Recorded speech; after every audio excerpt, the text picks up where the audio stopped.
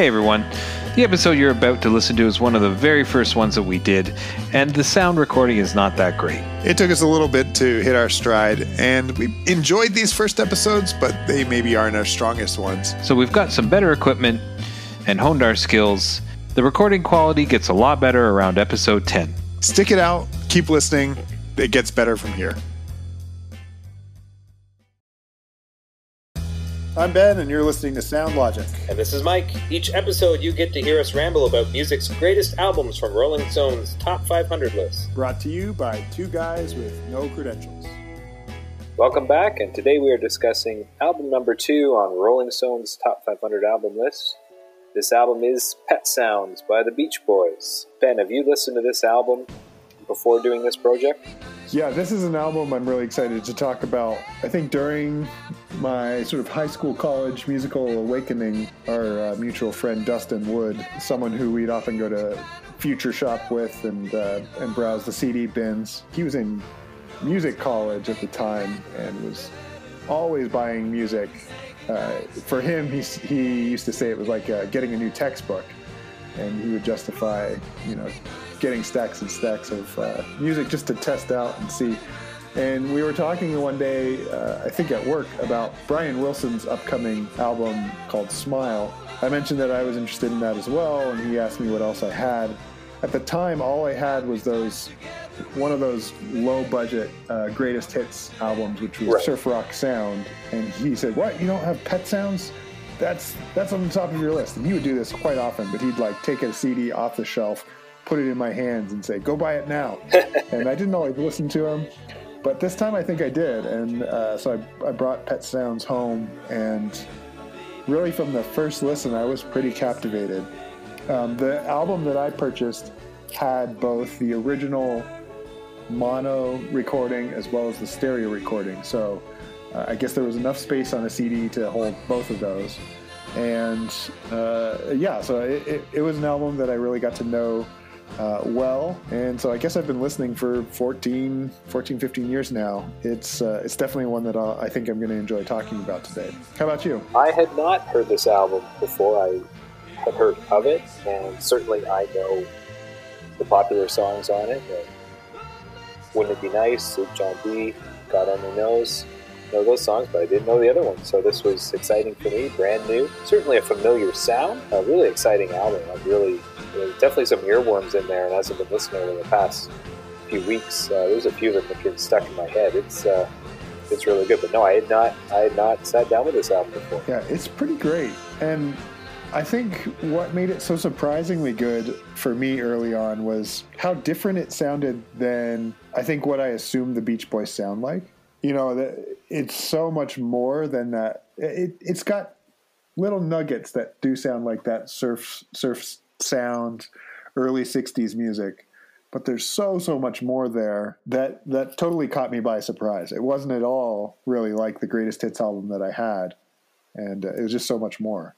That was exactly my feeling of it too. That I expected it to be more surfy, more of that surf sound. Not familiar with many of the Beach Boys songs, but not all their albums necessarily in their chronological order and how the evolution of the band. We've talked about this. We're going to talk about more evolutions of bands and how their sound changes. I wasn't really familiar with this, so I expected it to be a little more surfy. I wasn't disappointed that it wasn't. I just was pleasantly surprised that there was a lot more than that. Yeah.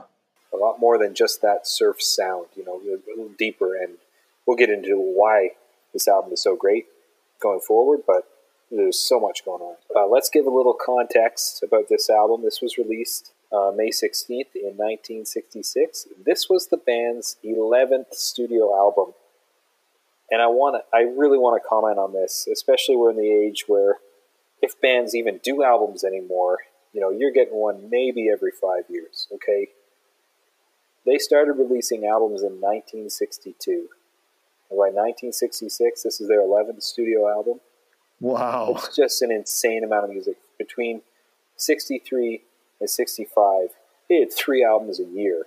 We're not talking just, 8 tracks whipped together real quick that didn't do anything. These are these songs. Right. They did very, very well. Now, there is a caveat here this album was written by Brian Wilson, but not only was it written, it's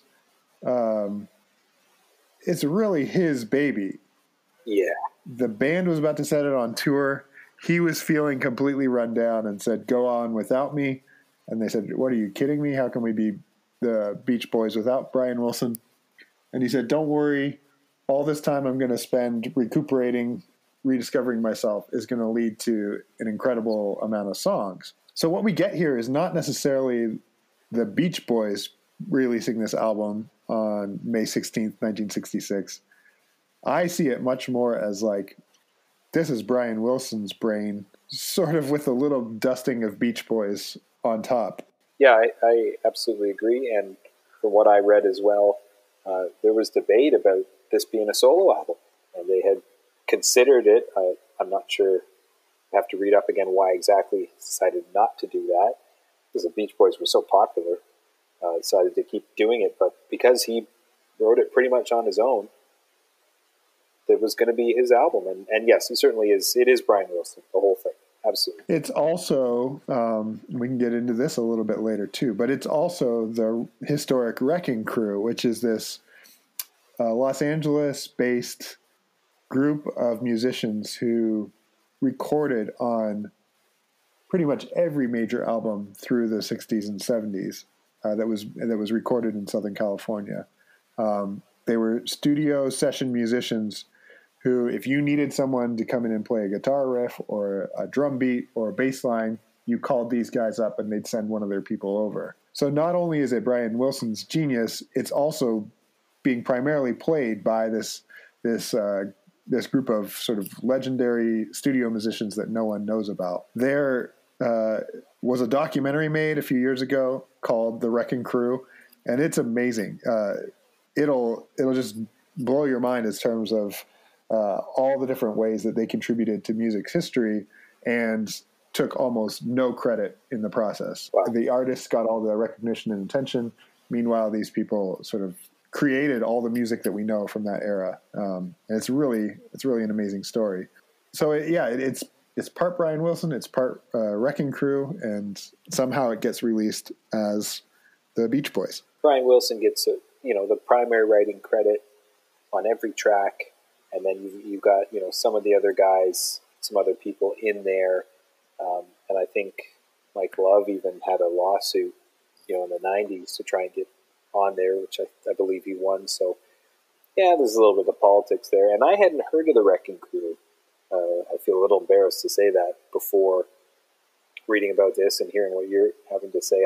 I would love to see that documentary. I think that's very interesting because there is a huge, massive machine behind the music industry of people and organizations and companies that make it work. Right. And people who don't get in that spotlight. But the people in the industry, the artists and the other people, they know who these important people are. Oh, you need a saxophone? Here, call this guy. Right. Like, of course that happens in every industry and every city for music. Of course. So that's really cool. And then if you're in the industry, if you were down in that area in the late 60s, you probably would have been on some pretty big albums because they were all huge. Right. And as we discussed before, and we'll discuss a lot, the amount of music and the amount of historical, iconic, timeless music that was released in the last 5 years of the 60s is staggering. Yep. Charts are interesting. We talked about, how important is the popularity of the album, but I like to at least list it. The album hit number 10 in the U.S., number 2 in the U.K., and again, it goes to show that a chart number, a chart position doesn't necessarily indicate how well an album's going to do and how influential it's going to be and how long it's going to last in the relevancy of pop culture. It didn't sit at number 1 for weeks and weeks and weeks like Sgt. Pepper's, but it doesn't mean that it's not a great album. It's certified platinum in the U.S., which is 1 million albums, but it took a long time to get there. The makeup of the songs was so outside of what the record label was expecting from the Beach Boys that they were actually quite frustrated when they heard the finished product. Huh. And I read today that they actually released a Beach Boys greatest hits album right at the same time of releasing this brand new album. Oh, wow. In an effort to hopefully recoup some of the major financial flop that this was bound to be. The Beach Boys' greatest hits album that's released at the exact same time ends up charting slightly above it. It was at like number 8. So they had 2 top 10 albums at the same time. Both did really well. It wasn't just the success of the greatest hits and the flop of the other, but it was not an album that the record company was super excited about. We talked on the last episode that this album inspired the Beatles to write Sgt. Pepper's. And I made a mistake. I mentioned that this was inspired by Revolver. That's not true. This album was inspired by Rubber Soul. Rubber Soul came out in 1965, Beatles' Rubber Soul. And then they started writing this, or Brian Wilson started writing it in 1965 and into 1966. It came out, and Revolver came out right after, because they were basically working on the albums, the 2 different bands, at the same time. And then after, they were done Revolver, they quit touring, the Beatles, that is, and then, they were listening to this album, Pet Sounds. That's when they went, oh, man, this shows how much more we can do in the studio. Let's go back. Right. And, of course, as we discussed, they knew they weren't touring anymore, so not only could they spend more time, also knew they didn't have to replicate it live. Right. So it gave them so much more. We already talked about that, but again, that's the flow of how these bands have influenced, and I love the timeline and just the story that tells. But we're talking about the Beach Boys. We don't want to talk too much about the Beatles. We talked about them last episode. We're going to talk about them next episode. Be lots of Beatles there. It sounded a little bit in the history that I was looking at today that Brian Wilson also felt like he could, for the first time ever, try and write songs that didn't necessarily have to be replicated live. And so you get all this really funky instrumentation, including a train noise, dogs barking, Coke cans, and other things at different times. It's clear that these are not songs that they're ever hoping to reproduce. And in some ways, I think that pushes the artistic nature of the album more than ever. Speaking of the artistic nature of it, when we talked about Sgt. Pepper's, the comment was made that that's sometimes considered as the first concept album. Same concept is made about this album that came out a year earlier. Yeah. Does this feel like a concept album to you? When I listen to it, I don't really feel it in terms of what our idea of a concept album is. A thread of musical themes or lyrical or topical themes that go through it. I don't really hear it. What about you? Yeah. I mean, I think it's got the same issue that we had with Sgt. Pepper's, whereas when we think today of a concept album, we think of something that's just really outside the box and strange and often poorly executed. This may have been outside the box, but it's done so well, done to perfection, that I have a hard time looking back and calling this a concept album. Perhaps in the moment it felt like one, and perhaps because of how revolutionarily received it was in the music industry, it felt like a concept album. Now it just seems like a really solid grouping of songs and a really well done, well polished album. The fact that it was written by someone who's kind of holed up in his house, not feeling all that well, that also does sort of make me feel like, okay, maybe the term is justified. Someone going out on their own and creating this masterpiece. But it also led to some pretty intense studio moments as well. Apparently, the story goes that the lyrics for Wouldn't It Be Nice, when the band finally was back in the studio, contributing their vocal harmonizing, it took a week for them to record the vocals for just that single song until it was at a point where Brian Wilson was satisfied. Wow. So it wasn't just... I'm gonna throw this all together. This is my baby. There was also this other level of like, and I want it to be perfect, and we're gonna just keep doing it until it is. It'd be interesting, I think, to hear the members of the album talk through this, to hear if they felt like it was worth the effort, or if take one was just as good as take 385, and it was just someone who was starting to lose touch that was pushing them to that. But I don't know the band well enough to know that kind of story or side of things. We always talk about the album cover. But I don't know the story on this. Like, they went to a zoo, they went to the children's section, they're feeding some goats. Do you have any insight on this? Well, okay, so we might actually have a deep Mike and Ben connection to this album cover. Okay, lay it on me. Did Meredith and I take you and Nora to both the official San Diego Zoo as well as the sort of like African Lion Safari kind of outdoor San Diego Zoo, or did we just go to one? Nora and I have been to the San Diego Zoo, and I think it was when we went 2 years earlier, like in 2006, before you guys had moved there. So, okay. Well, it's not as cool of a story then. This is a San Diego Zoo in the children's petting area, which I've definitely been to, and I think you have too. We just, unfortunately, we weren't there at the same time. Okay. But yeah, so they went to the San Diego Zoo. They fed some goats and decided that's what they wanted for the album cover. It is a strange one. Music aside, the album cover is the most dated thing about this this whole thing. I can't tell if like it's supposed to be this thing where people look and go, "Oh man, it's so amazing! It tells so much," and people just like go nuts. And I look and go, "I don't get it, man." Yeah, some goats. It's great. I mean, it's cute, and I hate they're not that even word. all that interested. For something that they apparently slaved over in the studio for so long, to just like kind of do a weird random photo shoot at a petting zoo feels like an afterthought. Like we haven't really given this much. And I don't know much about the album title either. Why call it Pet Sounds? That seems like a strange choice based on the depth of the tracks as well. Maybe there's an answer out there somewhere. Loyal listeners, you can write in and tell us. For sure. And I'm sure there's a story somewhere, but I would almost say that, your 11th studio album from a guy who was probably, dealing with a lot of stuff, was focused on the music. When it came time to have the album produced and finalized in a cover, maybe he didn't really care what was on the cover. Like, just, guys, just get it, do your thing, just get it out there. Like I did the music, right. Take care of the rest, so I could see that.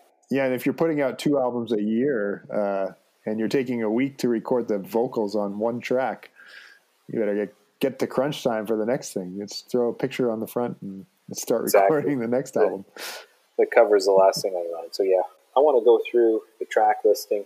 13 tracks on this album. We've got Wouldn't It Be Nice? You Still Believe in Me?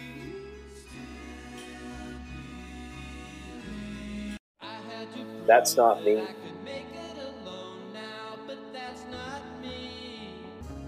Don't Talk, Put Your Head on My Shoulder. I'm Waiting for the Day.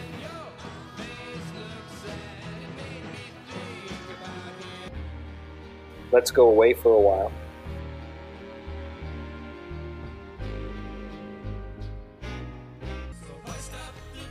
Sloop John B.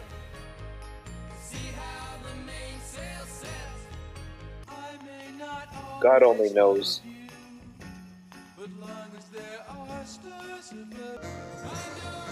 I Know There's an Answer.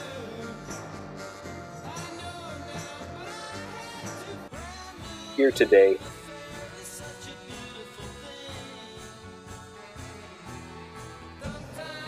I Just Wasn't Made for These Times. Pet Sounds.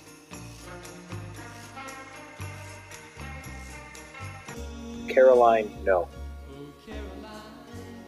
Lots of music. Any tracks jump out to you there? Yeah, there's this part of this album that's just really sappy, sentimental. Some really deep love songs, but then there's also just some really, really great songs too. And some of those are also sappy and sentimental. Track 8, God Only Knows, is a song that often makes me think of the closing airport scene of the movie Love Actually. I don't love that film as much as I used to, but it reminds me. I watched it for the first time while doing a study abroad, kind of missing friends and family, and then there's this like sappy reuniting airport scene at the end, and so that song always makes me think of that moment in the movie. I think it's just really well crafted. The opening track, wouldn't it be nice? It just such an interesting sound. That opening line with I don't even know. You don't even know what that is. What are they using? No. I don't know what it is. It's probably a combination of a couple different sounds, and it's dissonant. It's almost like it's a little bit out of key, so it kind of grabs you like, ooh, what's happening here? Then they go into it, and it changes key, into Wouldn't It Be Nice? And then you're right into it, and they come back to that opening key again, but it's just that song, not only is it a popular hit that we're all very familiar with, but I find it just jumps right out at you. God Only Knows is one that I hadn't heard probably only about 5 or 10 years ago. It's one that I wasn't familiar with when I heard it. And when I first heard it, it was under the context that here's a song that Paul McCartney says he thinks is the best song ever. It's his favorite song. I thought, oh, what? What is this? So I listened to it and went, yeah, that is a well put together tune. That it's complex. It's diverse. It does a lot of different things. The lyrics are very compelling, and it's a real gem. But again, it's not one you hear on the radio all the time. Yeah. And so I hadn't heard it, and it's a great one. And since I started listening to it, That's Not Me, third track on the album, that one's just been stuck in my head. I don't know if it's my favorite song on the album. It's just kind of something about it. And lyrically, again, it's kind of this reflecting growing up and who you are. Yeah, I really like it. It's often a road trip album that I'll put into the CD folder. It's getting less and less frequent that I bring CDs along on car rides. But I think it's just one that I can put on, and it's generally appreciated by whoever I'm driving with, adults and kids alike. And it's interesting enough. There are a couple of slower songs that I might skip if I'm feeling too drowsy or something. But the way that the fifth track, I'm Waiting for the Day, comes in with the if they're tempe drums or something like that. It's like this yes. And I don't know, there's just a couple of moments like that where it's like it feels like someone's orchestrating something bigger than just what I expect from an album from the 60s in this time. The other thing that I'll say is that Dustin's recommendations of albums I must own didn't always pan out, and so it was great to be told this is an important piece of music history. Sort of be a little apprehensive about buying it based on my preconceived notions, and then find out that it really actually was remarkable and wonderful. It was highly recommended, and it lived up to that hype. It, in fact, probably exceeded it for me. As I had said, I don't really have memories with this album, but one of the tracks I certainly know very well. And in the mid-'90s, my dad was part of one of those CD clubs, where you get the book with the stickers, you put the stickers in there, and you get all the CDs back that you want. And a movie that we watched a lot, we used to visit my dad every other weekend, and usually Friday night was a movie night. And one that we owned and we watched a lot was Forrest Gump. We had the soundtrack, which was a double disc. And really, that soundtrack was a history of American music. That's what that soundtrack was. And right through from Elvis in the 50s, who Forrest Gump meets as he's a kid, and it goes right through American popular music. And so John B's on the soundtrack, so we listened to that soundtrack a lot. So I was very familiar with this song. Yeah. I can't even remember now what part of the movie it's from, but I know the song very well because we let that thing play a whole lot. I think it's when he gets his boat and names her Jenny. That is probably it, out on the open water with Lieutenant Dan. Right. Did you have any preconceived notions before getting? I mean, I know you said our friend Dustin kind of dumped it on you right in the moment, like, hey, you got to listen to this. But did you have any notions of what you thought this album would be before you listened to it? I expected this to be, a better version of Surf in the USA. And it's not. It's not that at all. And so my preconceived notions were, this is going to be music that I listened to in my dad's truck on the oldies station. And it's going to be well done, but not really my style. And in fact, it was not my style, but really enjoyable, and enjoyable enough to be part of my regular music rotation in a way that I wasn't really expecting. I really didn't know what to expect. I just didn't. Again, I don't know their chronology very well. Yeah, I did expect it to be surfy, which it's not. It certainly has that sound, that feel that is typical of their sound, but it's not a surf album, even though it has some of those notes. And I certainly didn't realize that this was their 11th album. And I think when you know that about a band, there is an expectation. So I didn't have that expectation. Now knowing I can hear it, you can hear the development, the maturity in the songwriting there, which goes with making music for that long. I mean, I say that long, it's only 4 years, but in terms of the amount of music they've done, you certainly grow and learn from that, and that's evident in this album. Yeah. Another thing I really want to mention, we've touched on it a few times, the instrumentation in this album is staggering. Yeah. It's like they went out and found every instrument they could and found a way to put it somewhere in the album. There's you can hear accordions, you can hear bells and all sorts of percussion. You talked about timpani. You can hear, almost like glockenspiel and hammered dulcimers, whistles. We talked about other ambient sounds like animal noises and tin cans. Like, everything's in this album. Yeah. And it sounds orchestrated. Like, it sounds like there must have been pages and pages of music for each track. And I think the one that maybe that stands out the most to me on is the title track, Pet Sounds. Doesn't have any vocals at all. And I think that I had heard it was in the running for a Bond film theme song. And it's got almost that kind of like sultry swing to it. But it's a full-blown orchestra. It's not a rock band jamming out. It's really well done. It's got some twangy, surfy guitar mixed in, and other songs do too at times. But it's not necessarily an album that has a high sing-alongable quality either. There are refrains that are familiar, but it doesn't strike me as a lot of their other big hits where, everyone sing along while we sing fun, fun, fun till our daddy takes the T-bird away. It's not like that. It's it's just good. Pet Sounds is one of two completely instrumental tracks on the album, which I think that takes a lot of courage to do that.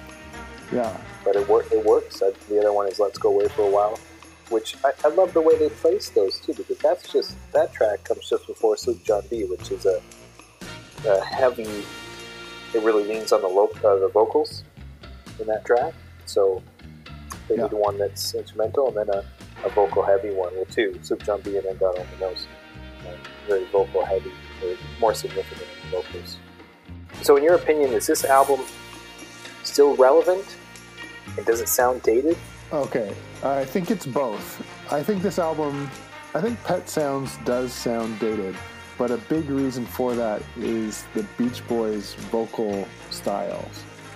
There's like that almost nasally falsetto that comes through so frequently in so many of their songs, stacked with harmonies on top of that. It sounds like it's from a different era.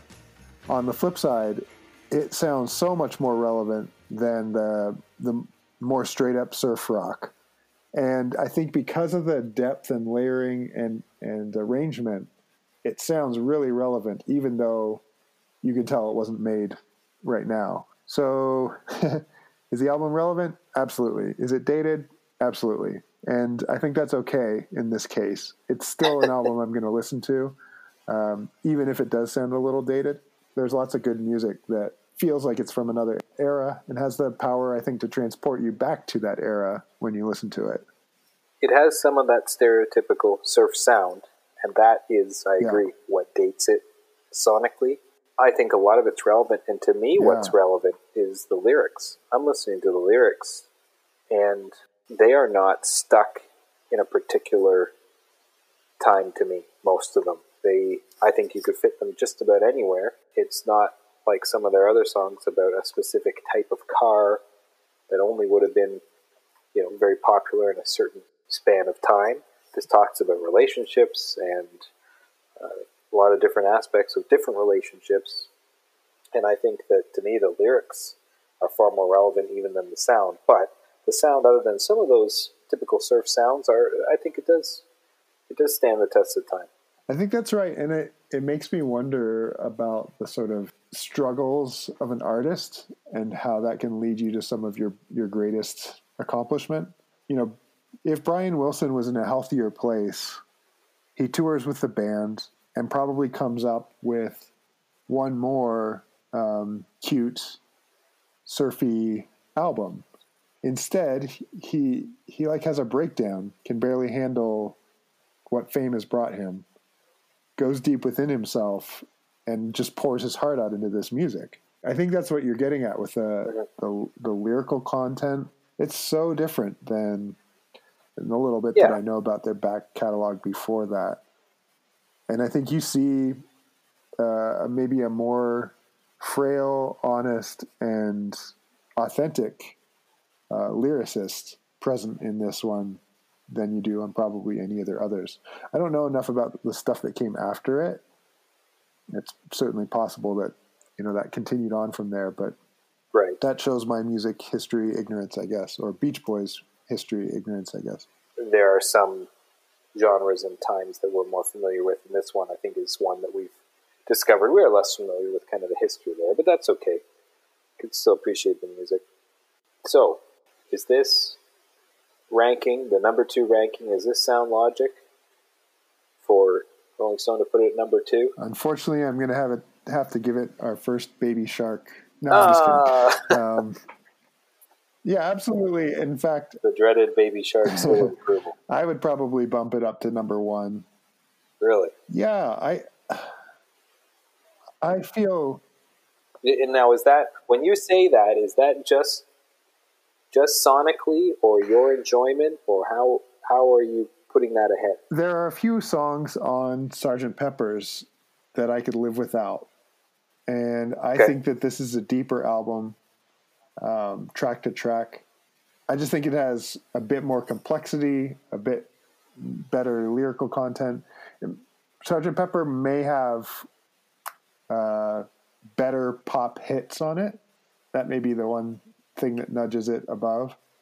I just think this is a more structurally sound album. I'm struggling to find words to put to it, and I wonder if it's just because I like it.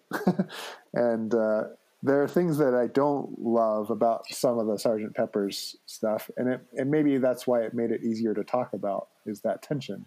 I love it, and also there are pieces that I want to wrestle with. This is just good. Well, and again, this list is put together by critics, by music writers, people who are in the industry, and when you can dig deep and listen to an album like this and probably have more exposure than the average person, you probably see why it's so good. I think, personally, there are better albums that come after this on the list. I don't know that I would put it at number 2.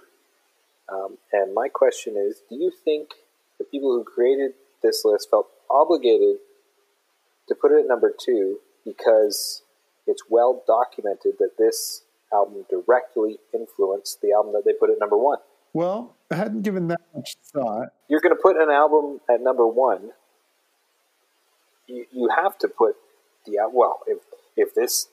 if there's another album that was the inspiration of that album and we didn't put that album first, well, we have to put it second. Do you think that influenced their decision to put it at number 2? But shouldn't that, by that logic, Rubber Soul should be number 3? Yeah. Well, obviously they didn't. Well, maybe they didn't use that logic, and I'm just making that up. Don't get me wrong. Yeah, it's an awesome album, and I don't have a big problem that it's at number 2. Right. Yeah, no, I get what you're saying though, and actually, I'm starting to listen ahead, and I think we both. Yeah, I won't reference what album it is, but there's an album here coming up in the top 10 that I just don't enjoy much at all. But in every track that I listen to, I hear the foundation it built for the music to come after it. And I'm still a little bit torn about whether that makes something great or not. Is Seminole necessarily greatness? Or is it just the person bold enough to sort of push the rock down the hill? I don't know. I think Pet Sounds is something more than that. Pet Sounds does not strike me as an album that sparked 1,000 other albums. Pet Sounds seems like it stands on its own. And so does Sgt. Pepper's, so does Rubber Soul. And it probably has something to do with my personal enjoyment. If I didn't love this album, I probably would say, yeah, it's here only because it inspired others' greatness.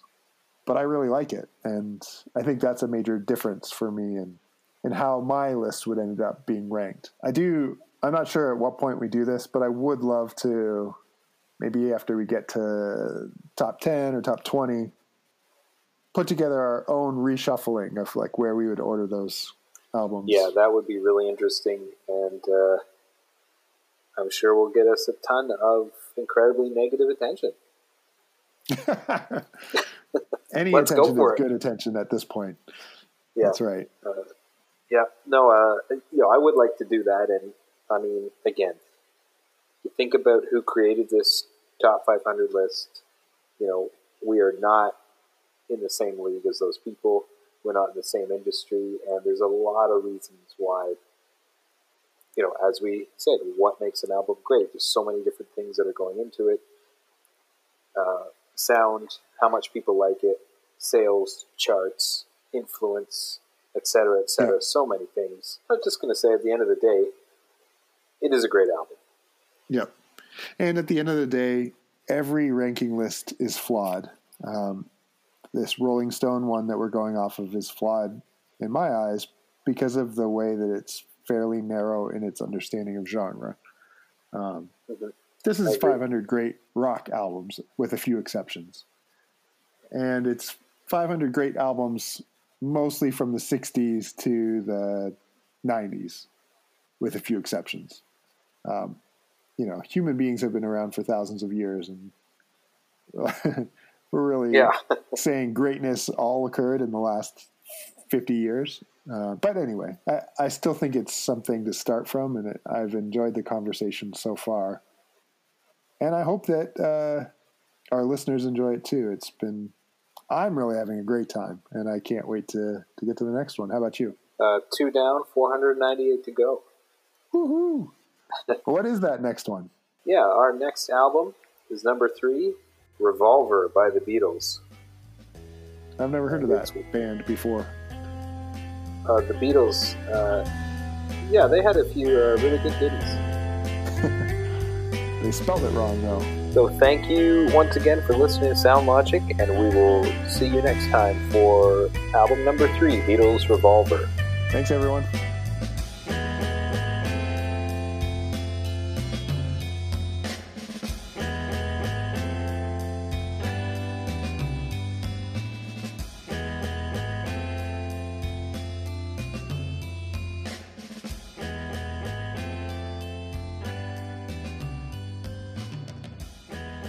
Visit the Sound Logic podcast on Facebook if there's something you want to be hearing in a future episode.